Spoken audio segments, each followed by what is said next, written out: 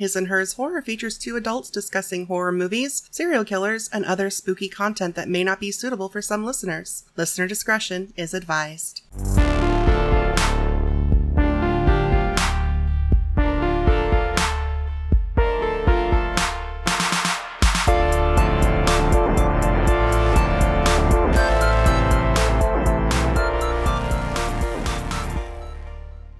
You're listening to His and Hers Horror. My name is Tia. And I'm David.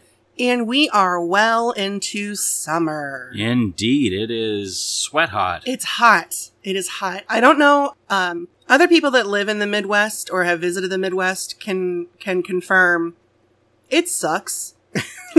The summer here sucks. Mostly because it's so humid. Mm-hmm. I can deal with hot and dry. Oh, yeah. But when the air feels like, it's like if you're washing a blanket and you take it out of the dryer when it's not completely dry. So it's like hot and damp. Mm-hmm. That's what the air feels like in Missouri right now. Yeah. So go shower, get freshened up, get on a clean outfit to go about your day, and then wrap yourself in that hot blanket just as you walk outside. Yeah, pretty much. Pretty much ready to just go back inside, honestly. Yeah. Summer is not our favorite time, but for a lot of people, summertime means vacation time. Means, road trips and, maybe theme parks or the zoo, sightseeing, things of that nature. Camping. Ugh. Hey, I spent several years camping.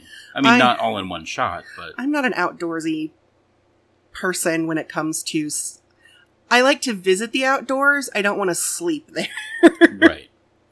No, for me, growing up, summer vacations was usually my parents, loading my sister and I into the car, and we would go to St. Louis and go to the zoo and the science center, or we would go to Six Flags, and occasionally we would go to Branson. We'd go to Silver Dollar City. One year we got to go to Disney World, the year I was 12. And that was fun. I've only been to Disney World that one time. I would love to go back, but I also don't want to go to Florida. Yeah, so no doubt. No offense to any of our listeners who live in Florida, but granted, your governor's not much better than ours, but still. Yeah, yours is just in the news a lot more. Yeah, that's fair. And for everybody everywhere else in the world, I hope you're staying cool. Yes. So this week, we are discussing road trip horror movies. Actually, I let David pick. Yeah. Yes, you did. That sounds weird. It sounds like I'm the boss of the show, which I'm kind of not. You are the showrunner of this show. Okay. But I don't tell you what to do. I do ask for your opinion. Right. I mean, you kind of run the general show, and I quip and then regret it because then I gotta edit. Yeah, so I gave David like 5 to 6 movies, and it was like, just pick 2. I don't care which 2 you pick, just pick 2. And so that's what we're doing today. Well, actually, one of our previous episodes helped me pick one of them. Which one? We were doing exploitation films and grindhouse horror. Oh, yeah. Because one of the documentaries we watched about the emergence of the grindhouse cinema was actually our first film. Oh, okay. Cool. So I thought it might be fun before we get into discussing our movies and stuff to talk about our own, like, road trip kind of stuff. So there's 2 main things I have as far as, like, intro road trip conversation. Okay. You and I have been on a couple road trips together. Yeah, short ones, yeah. Usually, we've never been on particularly long road trips yet. I'm trying to figure out, I think driving to my grandparents' farm in Illinois is probably, like, the longest we've ever been is in a car together. Yes. Because that's about 4 hours. Yes. Okay. So, what is your preferred entertainment? Music and conversation. Music and conversation? And with music and conversation, I would say if you throw in a musical like Rent, I will gladly sing along. My thing for the longest time, I was taking, like, if I had to drive to, like, a family thing, I was usually driving alone. Mm-hmm. And so At one point, I had a car that had a 6 CD changer. And so I would just load that up with like my 3 favorite musicals and like a stand-up comedy album and then like a couple mix CDs. Nice. Back when that was a thing. Nice. And I would basically just assign myself a part in the musical. So, and we've done that with Rent, Mm-hmm. where you tend to prefer Mark. Yeah. Which is a bummer because I also tend to prefer Mark. I can do Roger if you want me. If you want to take Mark, I'll do Roger. No, I usually end up doing the women's parts. Well, see, that's tricky because I have a tendency to also want to do, for some reason, I know Mimi's parts better than I know Roger's parts for like Would You Light My Candle and all that jazz. So Yeah. No, all that I get jazz is a that. different show. That is true. All That Jazz is a different show. It's Cabaret. No, Chicago. Oh, yeah. All That Jazz is the opening piece for Chicago. Yeah.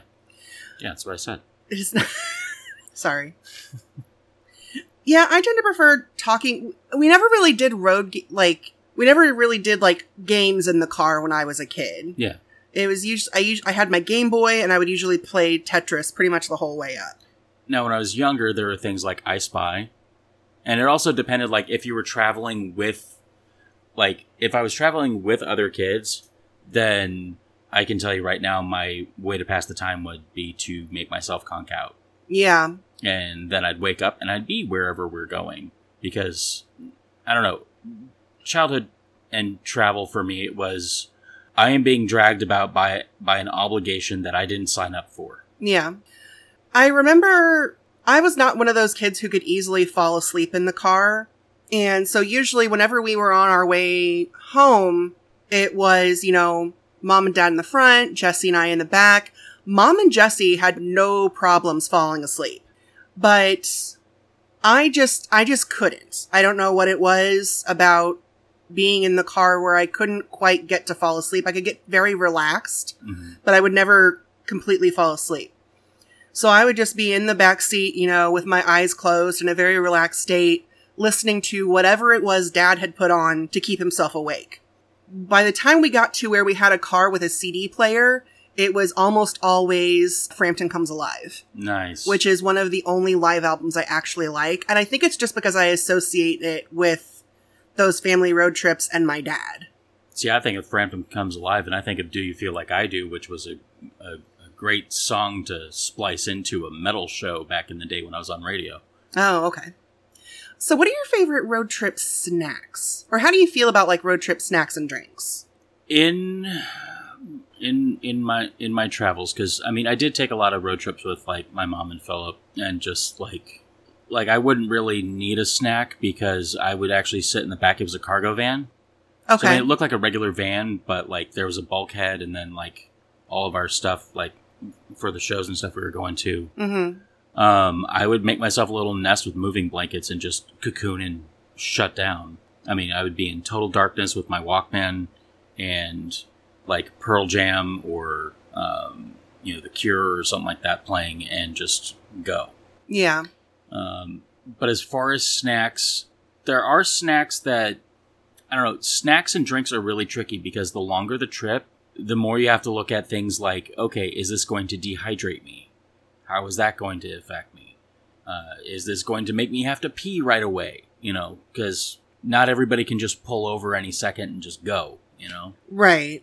I know jerky's a popular one for those who are carnivorous.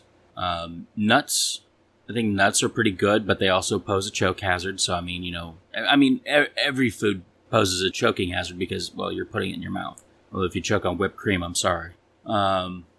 Drinks for me are a little bit more important because my favorite thing isn't snacks on the road. It's stopping to eat somewhere that you can't eat anywhere else. Sort of like, well, it's here. And I don't mean like some destination spot like Quaker Steak and Lube, for example. Yeah. I'm talking this truck stop diner looks like it's straight out of, what's that movie like? At a truck stop with a diner. I don't know. And There's a lot of those. I don't know Maximum which one. Overdrive. Oh, that one. Okay. Yes, the one that is... The one that is only at basically only at a truck stop. Okay, sorry. Yes. No, it's cool. It's cool. I'm like, which one? What are you I'm like, I started freaking out because I'm like, wait, are there more movies with truck stops? And I don't. There is Legion. Oh yeah, well, yeah, okay, yeah, that has a bit at a truck stop. Okay. Well, I mean, moving on. Yeah, fair enough. No, so when I was a kid, after we moved to Columbia, sorry, were you not done? Well, I didn't say the Gatorade. Oh, okay. Drink. What flavor? Doesn't matter. Hydrate. Oh, okay. Coffee for caffeine. That is, yeah. So when I was a kid, after we moved to Columbia, a lot of the times our road trips were like back up to like Hannibal or to my grandparents' farm in Illinois. So we would always basically take the same route. Mm-hmm. So if we were going to visit family, we would almost always stop at the Casey's General Store in Ladonia. Mm. And my sister and I's preferred snack, I don't think they even make these anymore. They were deli mustard Gardettos. Mm-hmm. And which Gardettos, it's kind of like Chex Mix where it's like a snack mix. But the deli mustard Gardettos were just pretzels. And that was one of our favorite things. Drinks, it kind of depended on how we were feeling. I remember when they started making the Starbucks Frappuccinos in the glass bottle, mm-hmm. and I got old enough that I was allowed to drink coffee, I would usually get one of those. Because it was a treat, basically. Yeah. Occasionally we would stop in Kingdom City. Like on our way home, we would stop, there was a Taco Bell. Mm-hmm. And we would stop at Taco Bell and, things, that kind of thing. I don't know. Just thinking of Taco Bell and road trip gives me terrors. Yeah. Honestly, at this point, my go-to whenever you and I are going on a road trip is on our way out of town, stop at Starbucks. Yep. I get a latte, you get an Americano, maybe we both get a sandwich. Yeah. And because I'm so focused on driving, I'm not really snacking. Right. And you don't really like to eat in the car. I really don't. So it's more about keeping ourselves caffeinated.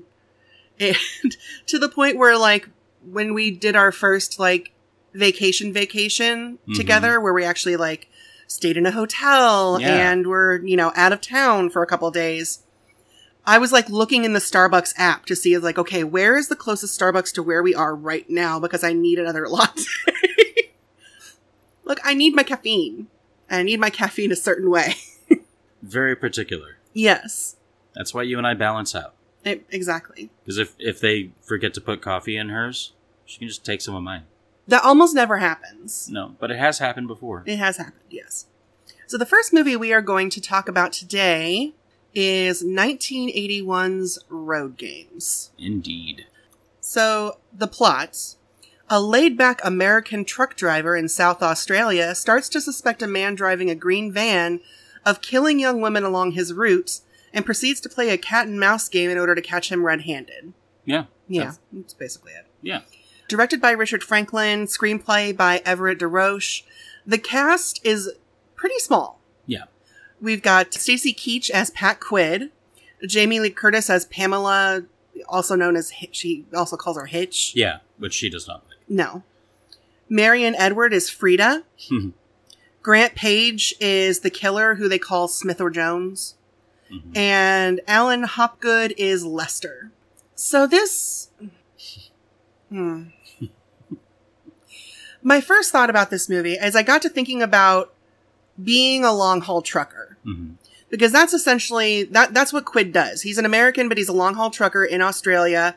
Although he says he's not a trucker. He drives a truck, but he's not a trucker. Yeah. And I'm like...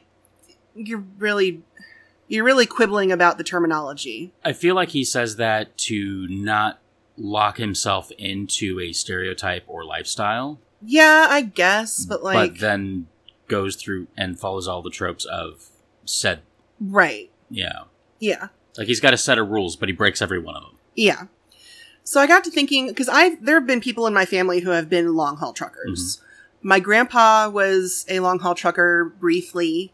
Mm-hmm. And so was one of my aunt's fathers, and my brother-in-law did it for a little while too. Mm-hmm. And I just got to thinking about how boring that must have been before, like, podcasts and audiobooks and stuff like that. So self-serving. I love it. Because here's the thing. I kind of wish my grandpa was still with us so I could ask him, like, what did you do to pass the time? Yeah. Because it's just you in your truck for hours. Mm-hmm. And yeah, you've got the radio, but you can only listen to music for so long before I feel like you start to kind of like get bored, maybe. Or maybe that's just me. Maybe my weird brain is just like, I couldn't do it. You know what I mean? I feel like boredom is something you build up an endurance for. It's not really like I don't have tolerance and you do and this and that. And like, I mean, boredom sucks. Yeah. But like, if it's the only thing keeping you awake, then play on music, play on. But I feel like this movie is basically what happens when you don't have a podcast or an audiobook to distract you. You get Snoopy. Yeah. And you start to make up scenarios for people on the road, and then you end up accidentally attracting the attention of a serial killer. Yeah, basically. I mean, and all sorts of other trouble, too. Right, precisely. If Quid had access to us, or Friday the 13th, or Perhaps It's You, you know. Yeah. He would have been thoroughly entertained, and not, I don't know. But instead, he likes to play games with himself. I know, it's so weird. I get it, because he's got a rule. He doesn't take passengers. He doesn't pick up hitchhikers typically, except for when he does, which he does at least twice. Right. So a lot of this movie is basically just you watching Stacy Keach talk to himself and his dog, and which he swears is a dingo. But apparently it turns out later that it's not. Right, because dingoes don't bark, and at one point the dog does bark. Like towards the very end of the movie. He's like, oh, he barks. I guess he's not a dingo. But there's this, he makes up stories for people that he sees on the road. So there's like a family in a car and he's like, oh, that guy must be an accountant and his wife really gives him a hard time, blah, blah, blah. Mm-hmm. I love he later ends up picking up that woman as a hitchhiker because her husband kicked her out of the car in the middle of nowhere. Yeah. And I'm just like, I was just like, really? And I can't imagine being so annoyed with you that I'm just like, all right, get the fuck out of my car. And just leaving you in the middle of nowhere. Do you know what I mean? Yes, I do. That has happened to me. I didn't do that. No. Like, I've gotten snippy with you on a road trip. And that's mostly because driving in and around St. Louis and St. Louis County is so stressful. Yeah. It's, anyone who's driven in or around St. Louis can 100% verify it's so, nobody uses their signals. People speed like crazy. Yeah. Like the speed limit is the starting speed instead of the ending speed. Right, exactly.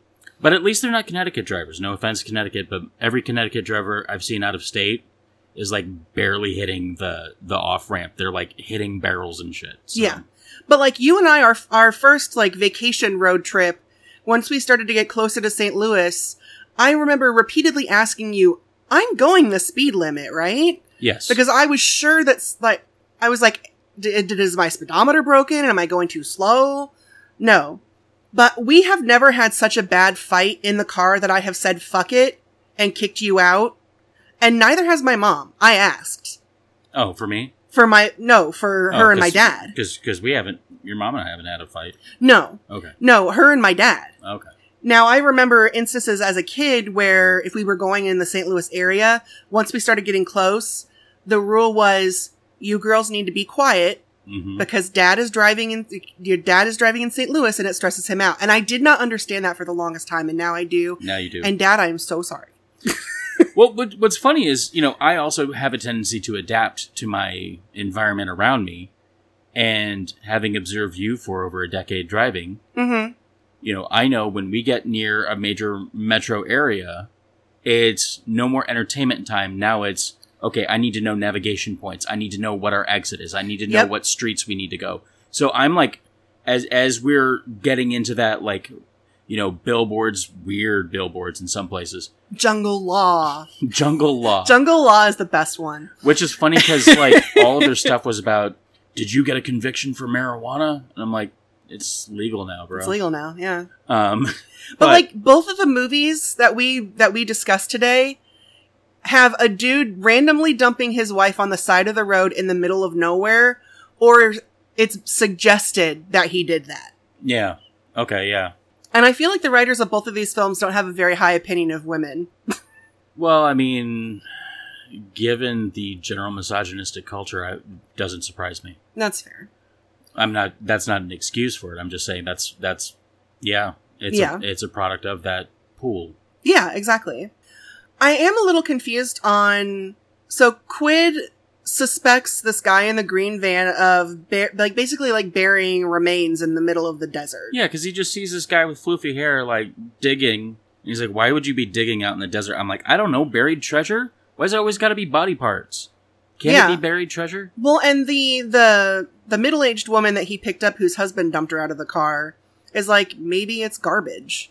Yeah, maybe he's just burying his garbage. Maybe it's just burying trash. Yeah. You know? But he's like, I have to get to this, there's this roadhouse up the way. I have to get there so I can call the police. And I'm like, you have a CB radio. Yeah. Why didn't he just use that to call the authorities? The police? Or somebody. I mean... reach out to somebody else and be like, hey, this is where I'm at, or this is where I was. Latitude, longitude kind of deal. I don't know. The plot summary for this movie acts like he does a lot of sleuth work, and really he does very little. He does very little, and yes. It's a lot of, I saw something that looked kind of weird, and now I'm just doing a lot of wild conjecture. Yeah, and any authority figure he runs across, he goes, no, you gotta believe me. It's like, why do we have to believe you? You have no real evidence. Yeah. I do love at one point that he gets pulled over by the cops, and they're asking him about this hitchhiker that disappeared. And Quid asks the cop, what happened to her? And the cop is like, what makes you think something happened to her? And I'm like, I don't know, because you're cops and you pulled him over and you started asking questions about this random hitchhiker. Right. Like, you wouldn't be asking questions about her if she was perfectly fine. Like, have you seen my wife the last 3 nights? No, what happened to her? Why would you think something happened? Because you're asking. Exactly, yeah. So Where were you yeah. It's very weird. I also love that he's able to get, because there was, I can't remember, was it a strike that was preventing the meat from being transported? Yeah, there's some sort of strike. And so he has to drive... It's a meat worker strike. It's a meat worker strike. Yeah. And so he has to drive, all these, sides of pork. Yeah, from Melbourne to Perth? Yes. Yeah. So, cross-country. Yes. And... I mean, it's on the news in the movie, so they're like, well, we're going to need you to stick around for questioning. He's like, I'm sorry. No can do. I've got meat in my truck that has to get to Perth. I love that they're like, people need their meat. It's like, well, yes. But also... I mean, I find that... maybe support striking workers. That too. But I would say from my experience in Australia, I would say, yeah, probably deliver the meat. Okay. I would like to briefly bring up the Pam and Quid May-December romance. Yeah. That I feel is completely unnecessary. Yeah, it is. Because even in their conversation, he's almost old enough to be her dad. And he almost talks to her like a father figure, He does. But it's super weird because he also, he tells her his whole theory about this guy in the green van, and she's all over it because it's interesting. Yeah. You know? So they eventually get to this one, gas station type thing. Mm-hmm. And they see the green van and they decide they're going to investigate. So he figures out that there's somebody in the bathroom, which shoes does not equal person or that it's even the correct person. Number one. Right. Number two, one thing that he says, he's basically says murdering women is one thing, but you attacked my dog. And I'm like, okay, so you care more about your dog than all these murdered women. That's kind of fucked up. That he doesn't even acknowledge it's a dog. He's like, no, it's a dingo. Right. Well, and then here's the other thing. There's only one way in or out of this bathroom. Why did he have to go inside? Why couldn't he just stand by the door, keep his eyes on Pam, because Pam is investigating the van. Because the whole thing is, because he goes inside the restroom, she ends up getting kidnapped by the killer because guess what? The killer is not the one that's in the bathroom. It's some other dude on a motorcycle. Yeah. Although I do love that Quid tries to steal the motorcycle and then immediately crashes it. Yes. That I find hilarious. It's nice to see real world failure. You know, like, hey, have you ever ridden a motorcycle before? Right. It's like, I'm going to commandeer this motorcycle. Lol, just kidding. No, I'm not. Only jokes, he's laid it down for you gently. Sorry. Like, oh, sorry, bye. But, like, he just kind of lets her go. Mm-hmm. And then he's all, like, offended, acting like she wanted to go, and thinking, like, oh, maybe these two people, it's just they were just fucking with him, and it's, like, this whole setup. Like, and even if it was, like, she doesn't owe him anything. So him acting like he was owed something by her, it really bothered me. Although I started to think it would be really cool and kind of subversive if it turned out that she was the killer. That would be cool. Right? All right, Australia. Balls in your court. Remake Rogue Games. Make the Pam character the killer. Shit, just the entire nation of Australia. Someone pay me to write it. Someone give me money and I will, and I'll write it. Yeah, no more spec scripts. Right, seriously. But no, it does turn out that there is a killer and he had Pam kidnapped, or he kidnapped Pam because she was, investigating his van. Yeah. I.e. trespassing. I.e. getting all up in his shit. Right. But, yeah, so he gets captured, Pam and Quid go off on their own, and then they show this, scene at the end where they're cleaning, one of these meat trucks is being cleaned, and, the head of one of the victims pops out because the guy stashed it in Quid's truck for some fucking reason. But the thing I thought was weird about that scene is that, there is a woman in there cleaning this meat truck by hand. Mm-hmm. With a sponge and a bucket. Yes. And I'm like, I seriously doubt something like that would be cleaned by hand by one person. I think it would probably have been faster and more efficient to use a pressure washer. Yeah.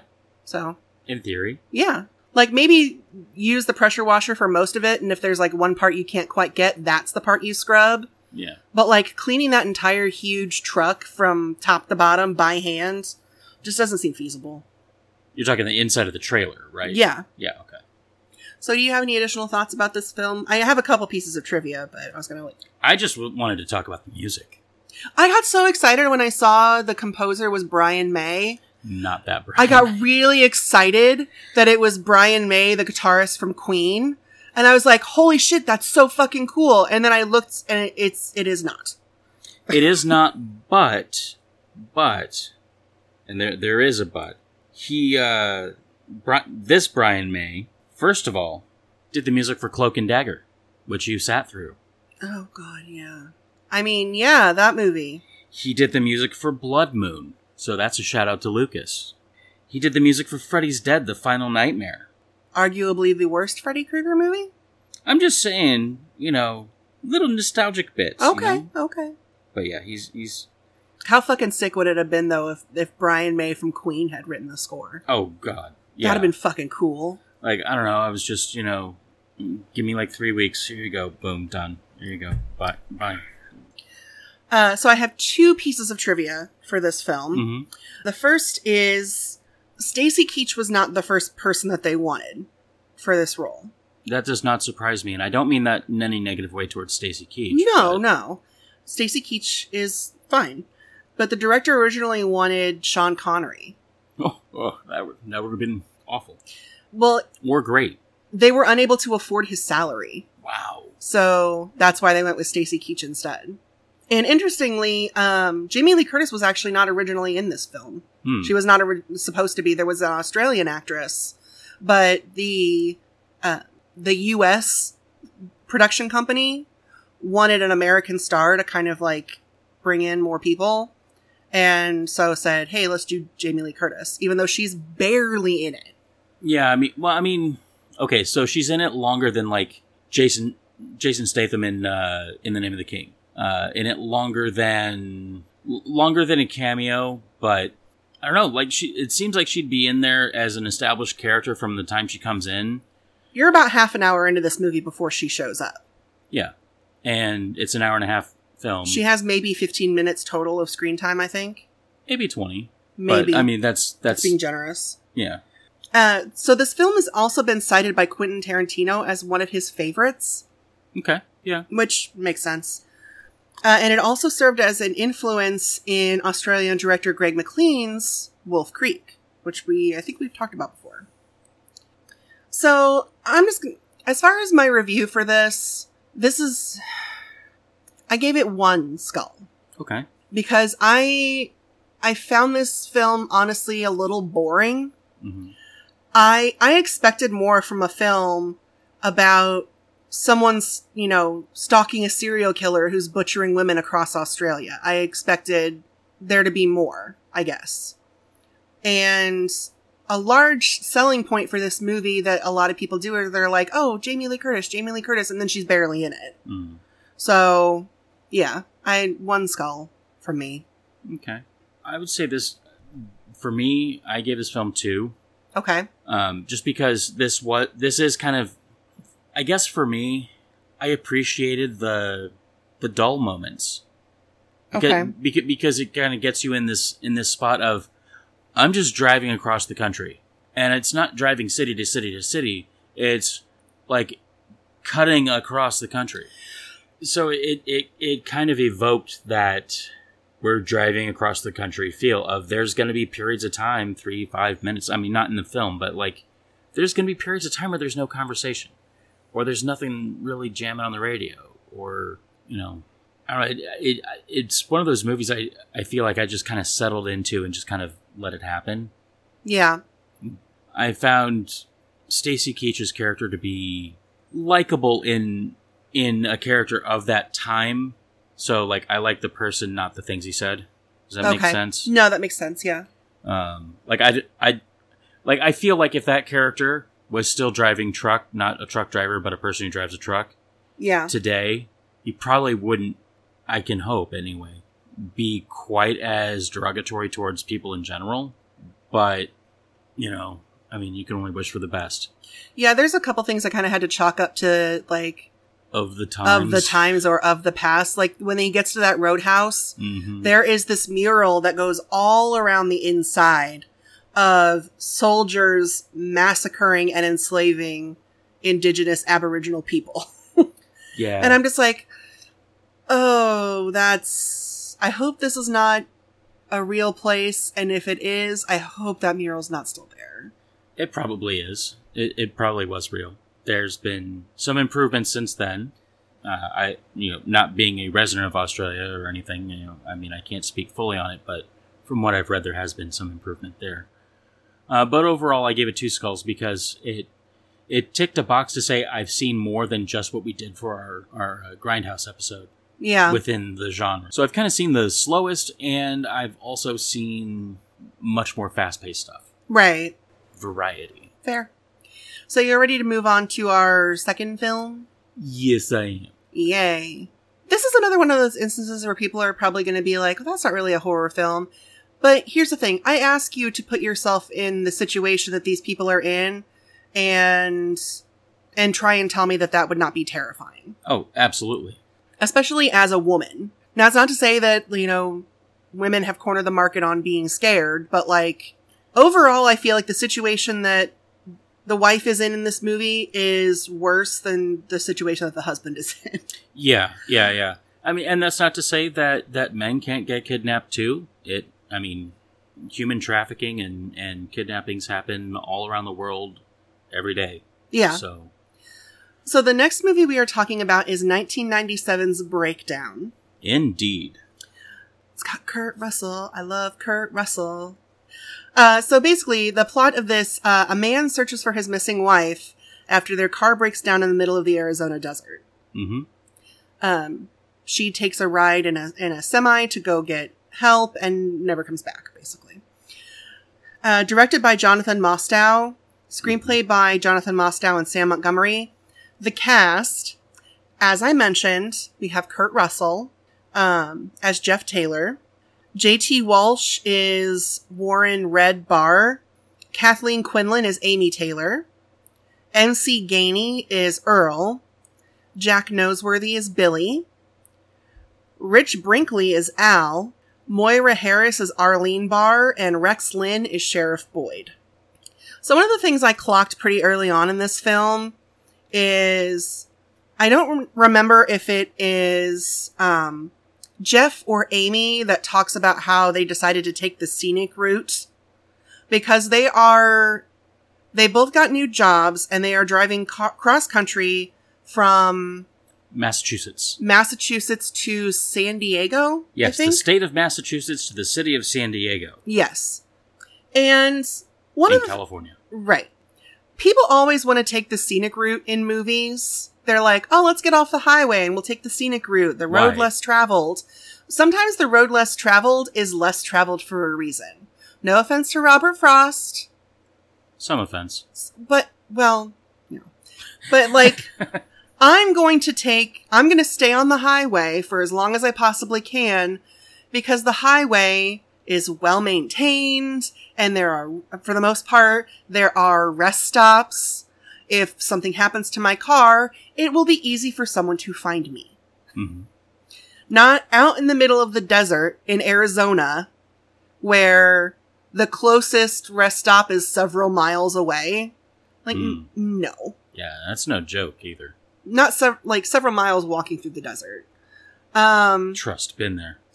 So they stop to get, gas and some snacks, and as they're driving on again, their car breaks down, and it's like a brand new Jeep. Like they haven't even finished paying it off yet. Yeah. And Red in his, semi truck comes up and says like, "Hey, why don't you guys get in? I'll take you to the nearest gas station." But Jeff doesn't want to leave the car. Right. Which I kind of understand. It's got all their stuff in it, and they're still paying on it. So Amy decides, she's like, I'll go to this diner or whatever that he says is up the road. I'll call a tow truck. I'll be back here in a little while. And hours go by. And after he doesn't even initially do very much looking in the under the hood to figure out what's wrong with the car. So he does a little bit more digging and realizes it's just like some wires have been unplugged, basically. Yeah. So he gets to this truck stop or diner, and nobody has any idea what the fuck he's talking about. Yeah. Nobody has seen her. Nobody has seen the semi. And eventually it comes to pass that there is this group of men who, this is kind of what they do. They find people that are traveling, cross country, and they rob them and then murder them, essentially. Yeah. Because at one point he's being chased by Earl, who is in a pickup truck, and he's got a gun, and he just drives his Jeep into the river, which I know he had a gun, but why would you drive your Jeep into the river? It doesn't have one of those snorkel things like Pierce Brosnan in Dante's Peak. Or that one we saw the other day. I know, we got to see one of those in real life the other day when I was driving you to work. It was great. Yeah. I was like, oh my god, look, it's one of those things. Like, not an adult would say. But that vehicle is totaled, and you already said you're still paying on it, and there's no way that insurance is going to buy that it was an accident. That you accidentally drove your Jeep into a river. I just think it's funny. I don't know. That is funny. I love that Billy has 90s boy band hair. Yes, he does. He's got the straight up curtains.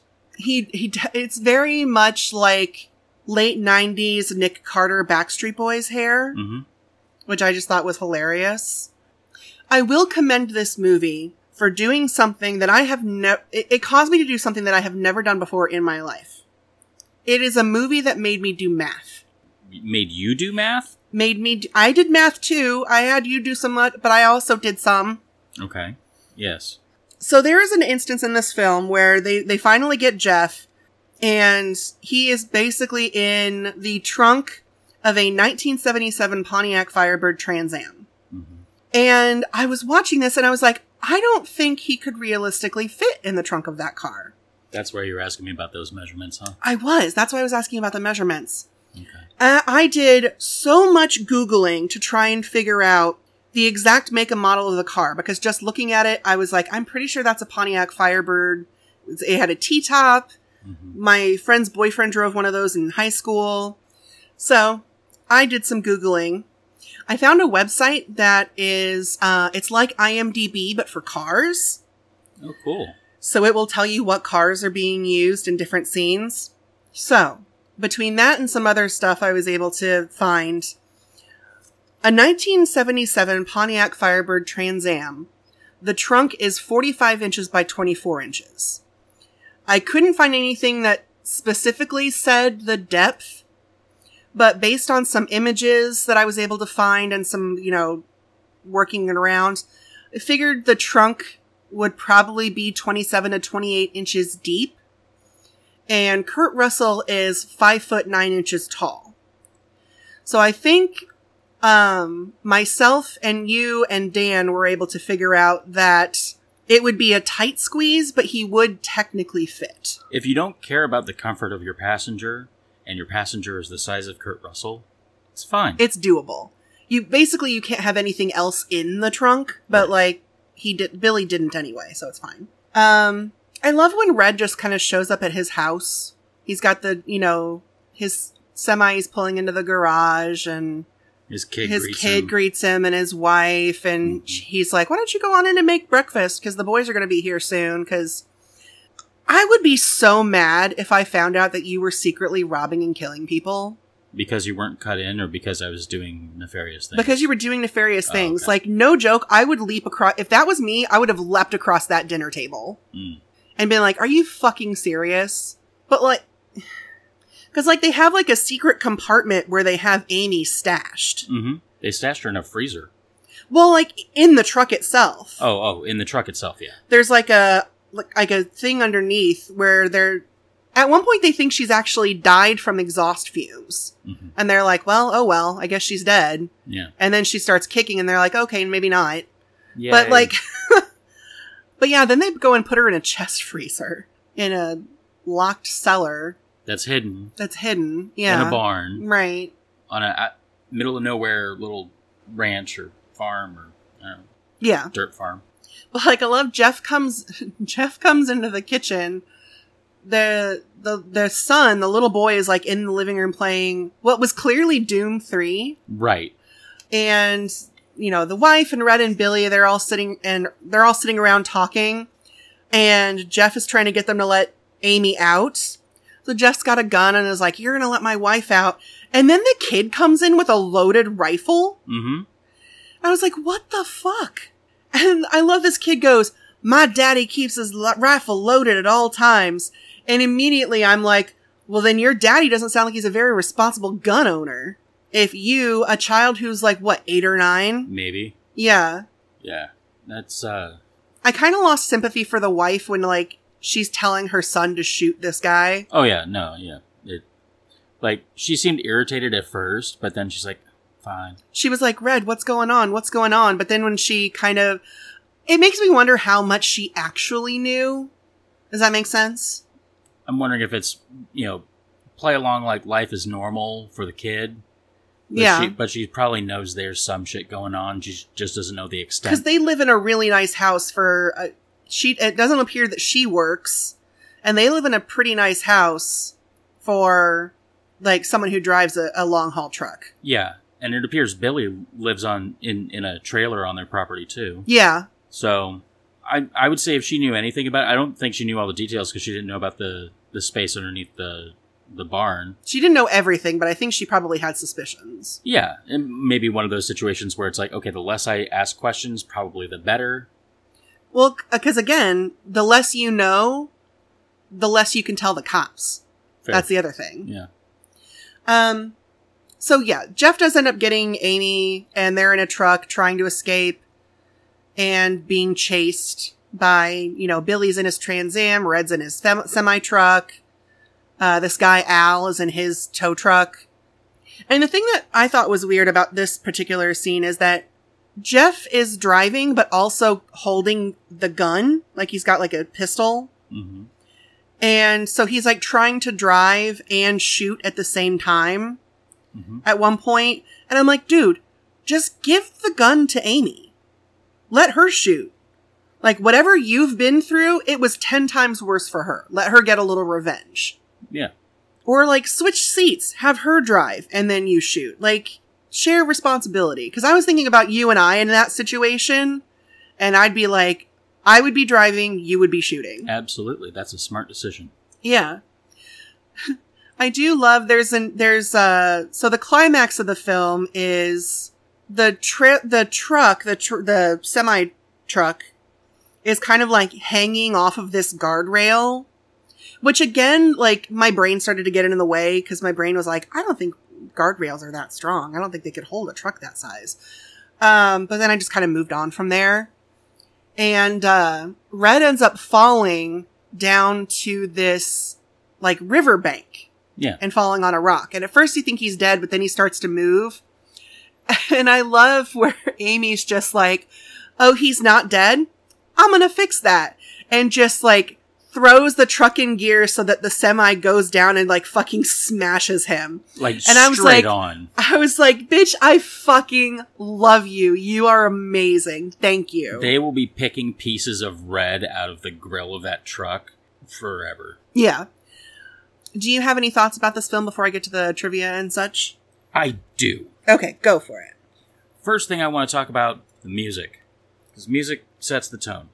This is starting to become thematic for me. I'm cool with that. Basil Polidorius did the music for this. Mm. Name may or may not ring a bell. Okay. First of all, he's a Kansas City, Missouri native. What? Cool. So, and I wrote in my notes that you would say that, so excellent. He did the music for Lonesome Dove. Nobody's perfect. Well, okay. But... Sorry, I had to read that book in college, and I hated it. I mainly said that for your mom, because I believe you said your mom liked Lonesome Dove. I don't remember. Oh, okay. Maybe she does. Well, maybe not. I guess we'll find out. She'll let us know. But did the music for the Blue Lagoon, Conan the Barbarian, Okay. Conan the Destroyer, Red Dawn, Iron Eagle, RoboCop, a lot of Paul Verhoeven work. Yeah. Spellbinder, The Hunt for Red October. It's a good movie. Here's one that'll be a big hit. Mm-hmm. Quigley Down Under. I do know Mom likes that movie. Because Tom Selleck. Harley Davidson and the Marlboro Man. Hot Shots Part 2, Free Willy. I mean, he apparently didn't do RoboCop 2, but he did the first one and RoboCop 3. Weird. But, yeah. Anyway. Oh, he also did Starship Troopers. Okay. So, I mean, all over the place. Yeah.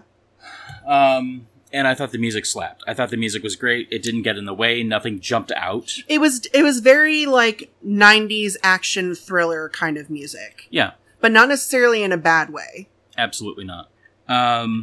Yep, my first note was literally who did the music. So yeah. That's why I wanted to just lead with that. The wife sleeping with her face kind of cradled by the seatbelt. Yeah. Like, so it's pulled taut across the chest, but there's enough tension to kind of hold your head. Yeah. That was actually one of the first arrangements I ever did for sleeping was head resting in seatbelt. Yeah. Until I started having nightmares about the seatbelt decapitating me. Ah. Yeah, so I stopped doing that. I have an issue with the way the oil was checked and refilled. Okay. He didn't appear to look at the dipstick, poured an entire thing of oil in there, and then just put the stick back in. No checking, no rechecking. Not like the oil was not checked; it was just refilled. And Weird. if it's a new vehicle, he shouldn't have to be filling a container of oil. It's not normal to just put like a jug of Pennzoil into your vehicle mid-trip. Right. Well, because I'm honestly wondering if it's because it was like a cross-country trip. They were like, I don't know. Maybe he thought it needed it because they were, they had driven from Massachusetts to Arizona at this point. Yeah. Maybe it was a mileage thing. But he's that's like, an oil change, not just putting more oil in. I don't know. Maybe he didn't want to stop for long enough to do like an actual oil change and figured he would just top it off. I don't know. I'm just saying that I'm bad at cars. Look, I'm no mechanic, but that was weird. Yeah. Okay, let's see. I love seeing the phone. Oh my god, the giant cell phone. Yes. That's all I write anymore is laugh triggers. It's such a big phone. It is a big phone. You know what they say about guys with big phones, right? No. I don't either. So here's a question. Would you rather ride with the trucker or stay with the car, given what is known at that juncture, if that were you and me? I don't know. Stay with the car, probably. Because my thought has always been safety in numbers. Mm-hmm. So whether go or stay, it's both of us or none of us. Yeah. So I'd say either we both stay, both go. But if there was literally no option, if it were you and me, you'd be driving, I'd go with the trucker. Yeah. I still don't like the feeling of that, though. Yeah, no. That's why we don't take the scenic route. Yeah, absolutely. There is some mention about someone being missing, but hasn't been missing for 24 hours, or been missing less than 24 hours. In most cases, I know in the US and Canada, they have repealed anything saying that, or any type of statutes saying you have to wait 24 hours, or in some cases it used to be 48 hours before you can report someone missing. Specifically if it was like like an older teenager or an adult. Yeah.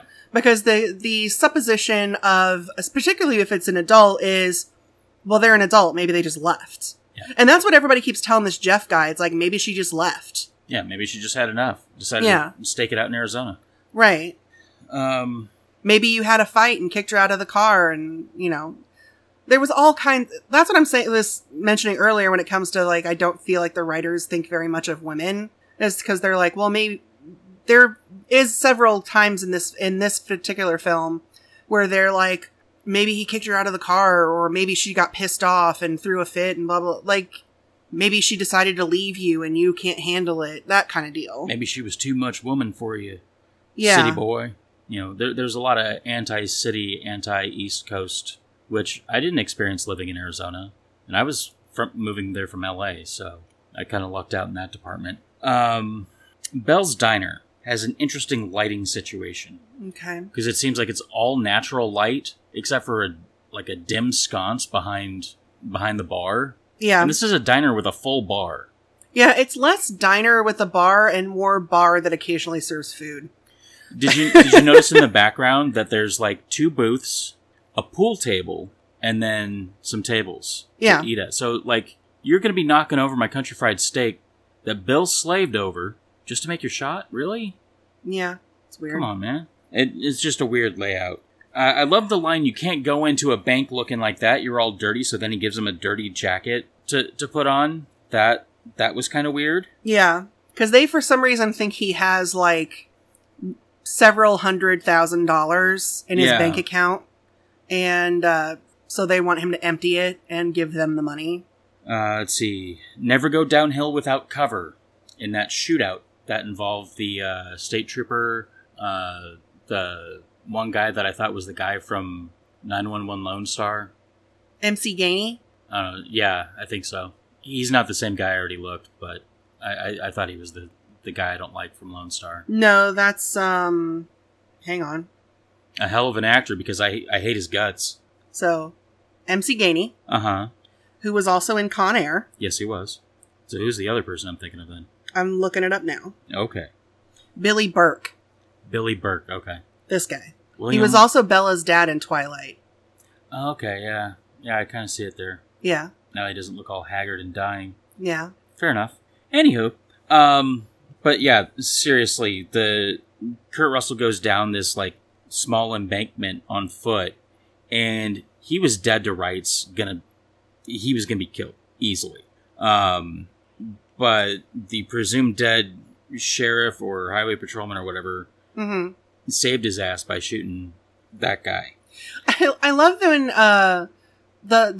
that sheriff has been shot, and Earl is dead because the sheriff killed him, and Jeff comes up and, like, takes the radio from the sheriff and goes, "Shots fired, officer down." But I'm like, did you give a location? I didn't hear him give a location. No and location. Then he just left. No location. I will definitely say that that chase scene towards the end with the multiple vehicles, a semi, a car, 2 cars flanking. That was fun. Yeah. It's been a while since I've seen, like, a non-CG chase scene where I'm like, that looks expensive and not in a good way. Like, every bit of damage is just oof. And a big shout out to J.T. Walsh and Mustache Guy. They were good villains. Mm-hmm. I guess his character's name was Earl, that you just showed me a picture of, and I immediately lost his name. Yeah. I'm sorry, sir. So speaking of J.T. Walsh, this was actually the final film that he was in that was released during his lifetime. He had several projects that were released posthumously, including Pleasantville. Yeah. This was also the fourth film that J.T. Walsh and Kurt Russell were in together. Really? Yes. The other three films are Tequila Sunrise. Okay. Backdraft, which I've never seen. You've never seen Backdraft? Mm-mm. I've never seen Tequila Sunrise either. I haven't either. And Executive Decision. Oh. Executive Decision I have seen. Look, just seeing Steven Seagal. Just blew, yeah, get his ass thrown out into the sky. Yeah. Oh, it's so good. Swizzle sticks. We're not gonna make it. You are. Like, when you try to do a heroic thing, maybe don't bounce off of every single surface on your way. Yeah. On your way down, because then it's like, okay, you're kind of ruining the moment, dude. Yeah. So I give this film 3 stars. Mm-hmm. It's a decent, late 90s action film. The 90s were great when it comes to, wild action films. You know what I mean? Yeah. And the concept, I feel like, is legitimately scary. Yeah, absolutely. Kurt Russell's super handsome. Yeah, he's alright. Look, I find Kurt Russell attractive. You do you, Lash LaRue. That's cool. Thank you. And again, this is one of the few films that actually made me do math. So, which is impressive. Well done. I don't like math. I know you don't. I was a literature major for a reason. So what's your review? I too am going 3 skulls. It was enjoyable. I said stars, didn't I? No, you said skulls. Oh, okay. Pretty sure you did. Yeah. Yeah, I'll fix it in post. It was like, even when it went on weird tangents, like, you're gonna get this money and we'll give you your wife sort of thing, and like these whole standoff, like mini standoffs before like the big climax and everything, they were just fun. They were like I mean, I didn't have a lot invested, but it was amusing, and so I'm like, I want you to do well, sir. You do well. Yeah. So yeah, this was fun. Yeah. I wanted to pick 2 movies I hadn't seen. Yeah. So that's what I went with. And I feel like I made a decent choice in at least saying those 2 movies, done. Well, and when I looked back at the list I had given you, these were 2 of the movies that featured a lot more people actually being out on the road rather than being stuck in one place. Right. Which, works. I mean, it'd be like Clerks is not a road trip movie. No. It's just not. So I have a fun little thing for our wrap-up. Okay. So, I am born and raised in Missouri. Yes, you are. I have not been out of the state very much. I have been, I've been to California. I've been to Florida twice. But other than that, I'm pretty much just... Illinois? I don't count Illinois because I have family there. And I've pretty much, even in Illinois, I've only been to that part just over the water. That part just over, it's not like I've been to Chicago. Right. So I have Missouri road trip recommendations. Oh, look at you. All right. All right. So I will go ahead and preface, most of these are in the eastern part of the state, just because that's mostly where, I've gone to as far as, vacation-y type stuff in the state. I'm not gonna go into Branson just because that's the one that most people know. And if you have recommendations for the west side of the state, maybe after this episode goes, I don't know, whatever. Oh, and real quick, it's Bell's Diner, not Bill's Diner. I misspoke. Oh, okay. It's just easier than re-recording the piece and slipping it in. Okay. And these are all places that I have been. So I can say they're good. Okay. So the first one is probably the one I have the most experience with, and that is Forest Park in St. Louis. Mm-hmm. Forest Park is just this big, beautiful park in the middle of St. Louis, and there is so much to do there, and a lot of it is free. So you have the Science Center is really close to there. Mm-hmm. There is a history museum. There's the art museum. There is one thing that you would have to pay for. There is an outdoor theater that does productions during the summer. The Muni. The Muni. I've been there once. It is outdoors, and they only perform during the summer, so you kind of have to. It's at night, and they have like these big fans and stuff, so it's better, but it's still, it's still humid. So it's humid summer in St. Louis with mosquitoes, right? But the big thing that we usually did when we went to Forest Park is going to the St. Louis Zoo. Yes. So the St. Louis Zoo is it's one of the last free zoos left in the United States. There are a couple scattered throughout, but this one, part of it I feel is because there are a lot of St. Louis based businesses that donate like a lot of money to keep this place running. Oh yeah. So Anheuser-Busch donates money. The St. Louis Cardinals, I'm pretty sure do. I know Schnucks does. Schnucks is a St. Louis based grocery chain. But it's just absolutely beautiful. They've redone it a couple times since I was a kid. So like there's the Penguin House is my favorite thing because you go inside and it's like so cold. And you can get like right up there to the penguins. And I love penguins so much. They now have a pool for like, rays and like little sharks where you could actually pay a little bit extra and get to actually do the touching and stuff. And that's really cool. There is actually an aquarium in St. Louis, but it's at Union Station. Mm-hmm. So it's a little harder to get to depending on how you feel about driving in St. Louis. Sure. But Mom and I actually went to the aquarium last October, and that was also amazing. One of the other places that I probably wouldn't have checked out if it wasn't for you. Oh, okay. Because I was not really aware of this, and that is St. Charles, Missouri. Especially the historic Main Street. Specifically historic Main Street. So there is, you go to St. Charles, Missouri, there is like a riverboat casino there too that I'm not really like a huge fan. It's like an Ameristar, and I've never been to a casino. I don't plan on it. So there is this section of, St. Charles. It's called Historic Main Street. Mm-hmm. And it's this cobblestone section of town where it's these like old houses and shops that haven't really been altered much as far as I can tell on like the exteriors and some of the interiors too. Mm-hmm. Like it's clear when you walk into some of these places, these used to be houses. Yeah. But there are some really cute little shops. There's like 2 or 3 like witchy crystal shops that I like to go to when I'm there. There is one shop where I got some of my stickers. They do like spooky stuff and like anime. And there's some really good restaurants down there too. Hell yeah. And there is a hotel that we stay at when we're there that is basically just like a block away from the start of historic Main Street. Yeah, it's basically like an end cap. And like basically once you walk out of either the underground parking garage or out the front door, either walk across the street or walk in the direction that's not shrubbed. Yeah. And you're in historic... Ta-da, you're there. Yeah. And there's ice cream shops, there's candy shops. My 2 favorite restaurants are Salt and Smoke. Right. Which is a barbecue place. Yeah, I think that's one of 4 locations, I want to say. I think so. And I forgot to have the name of the other place ready, so give me just a second. Which one is it? I can probably tell you. It's the fine dining one, or it's more fine dining. Oh. It's the one Mom and I went to.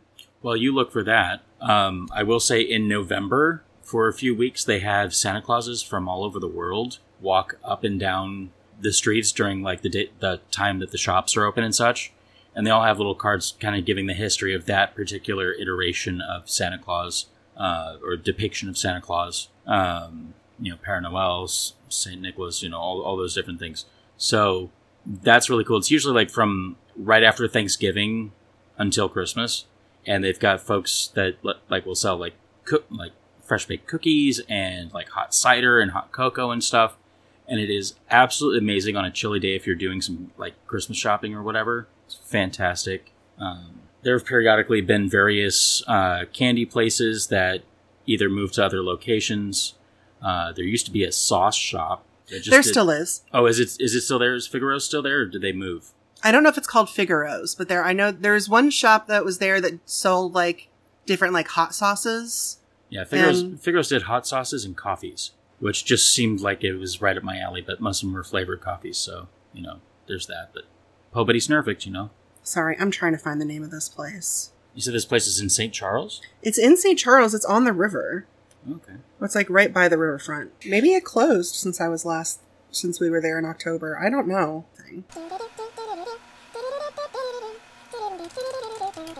I think it might have closed because I'm not finding it.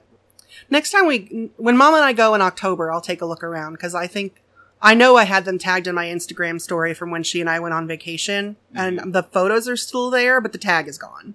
Aw. So that makes me think they must have closed, which sucks because they had this amazing, it was a seasonal menu, and they had this amazing coffee creme brulee that had like this little house-made like square of dark chocolate in it.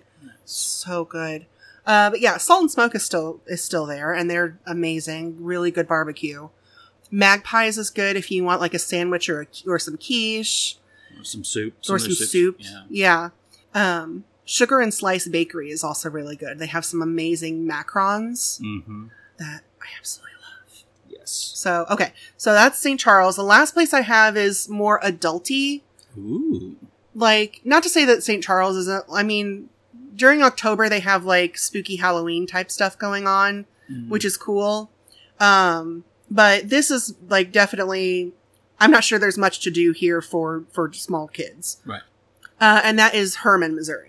Oh yeah. So Hermann, Missouri there's a large, like at one point in Missouri, there was a lot of German immigrants that settled here. And so when you're in Missouri, there's some things that you'll see here that seem very German, like food wise. And there's also a lot of German style wineries in Hermann. Yes. And before we got married, my parents took us down to go around and do wine tastings. I remember this because you accidentally got a little tipsy because you hadn't eaten breakfast. Yeah, because I remember looking at your dad going, hey, are we going to eat at some point? Because I don't know if I can really taste much more wine. Yeah. And we had like 3 other places to go. And I was just like, he's like, yeah, we're going to be getting lunch after this. We're going to get food after this. Yeah. And then when they were getting samples of like cheeses and sausages and stuff, your mom and dad kept like saying, here, try this. See if you like this. Yeah. I'm like, this is pretty good. And now in hindsight, I realize they were probably just saying, let's get something. Let's get some food in him. We forgot he doesn't eat breakfast. Well, and there's also up near there in, my folks always just call it Swiss, Missouri. Mm-hmm. There is a place that makes like their own like summer sausage and bacon and stuff. And whenever my parents go to Hermann, they go to the wineries and they go to like some of the wineries, they have, restaurants and stuff on site. So you can get something to eat. Yeah. But then they'll also go to this shop that sells the sausages and stuff that they make there, and they'll stock up. Right. That's where I had that amazing schnitzel and spätzle. Yeah, I think that was at Stonehill Wineries. Could be. It was either Stonehill Winery or Hermann Hof had a restaurant that had schnitzel and spätzle. Yeah. Because again, it's German style. It's all these German style wineries. So the restaurants typically have like German style foods. Hermann in October is Oktoberfest. Oh yeah. Oh yeah. It's one of the few places I've ever gotten to have ice wine, which is my favorite wine. Ice wine is it's very expensive because basically the grapes are harvested during a frost. So they're harvested and processed basically while they're partially frozen. And it lends a very specific kind of sweetness. But because of that, there's not a lot of it. They don't make a lot of it. And so like one bottle is like $30. Yeah. But it's so delicious. So yeah, those are some places you can go in Missouri that are, fairly inexpensive. I know when we went on our vacation to St. Charles, we stayed for a couple of days. Mm-hmm. The most expensive part of our trip was our hotel. Yeah. Like the second most expensive thing was just the food. Because we were going there mainly as food tourists. Yeah, kind of. Just making notes and taking pictures or I was taking pictures.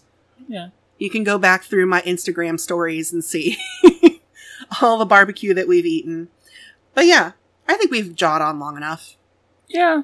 Yeah, I think this is good. It's been a good road trip, but it's time for you to get out. Yeah. The fuck out of the car. Come on, Gary, get out of the car. No, I'm just kidding. No, I'm kidding, Gary. Yeah. Anyway, as always, you can follow us on our social medias. We have a website, h2horrorcast.com. You can sponsor us on Patreon if you feel so inclined. Patreon.com/h2horrorcast. You can also rate and review us on platforms where that is an option. Indeed. And, all right. Until next time, I'm Tia. And I'm still David. And stay spooky, friends. Bye. Music for this episode is Save Us Now by Shane Ivers. Our artwork is by Catherine Nixon.